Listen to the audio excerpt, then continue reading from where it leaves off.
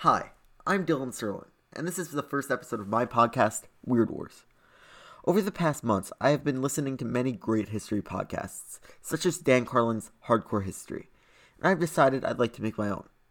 Wars, since the beginning of time, have been an extremely serious matter. Throughout time, their causes have changed, from short-term causes to cultural and social issues that have gone on for decades leading to war.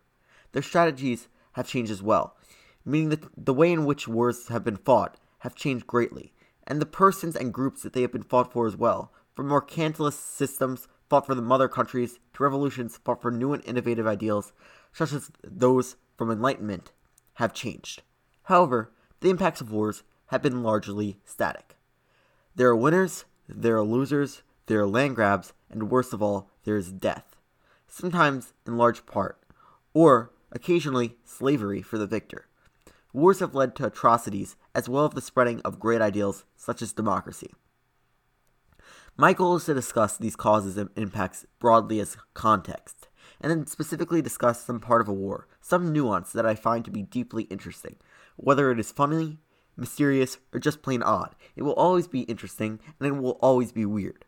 From the Battle of Gettysburg starting due to a search for lost shoes, or a man who fought in World War II with only a longbow and bagpipes, or even the missing uranium from Hitler's failed atomic bomb program.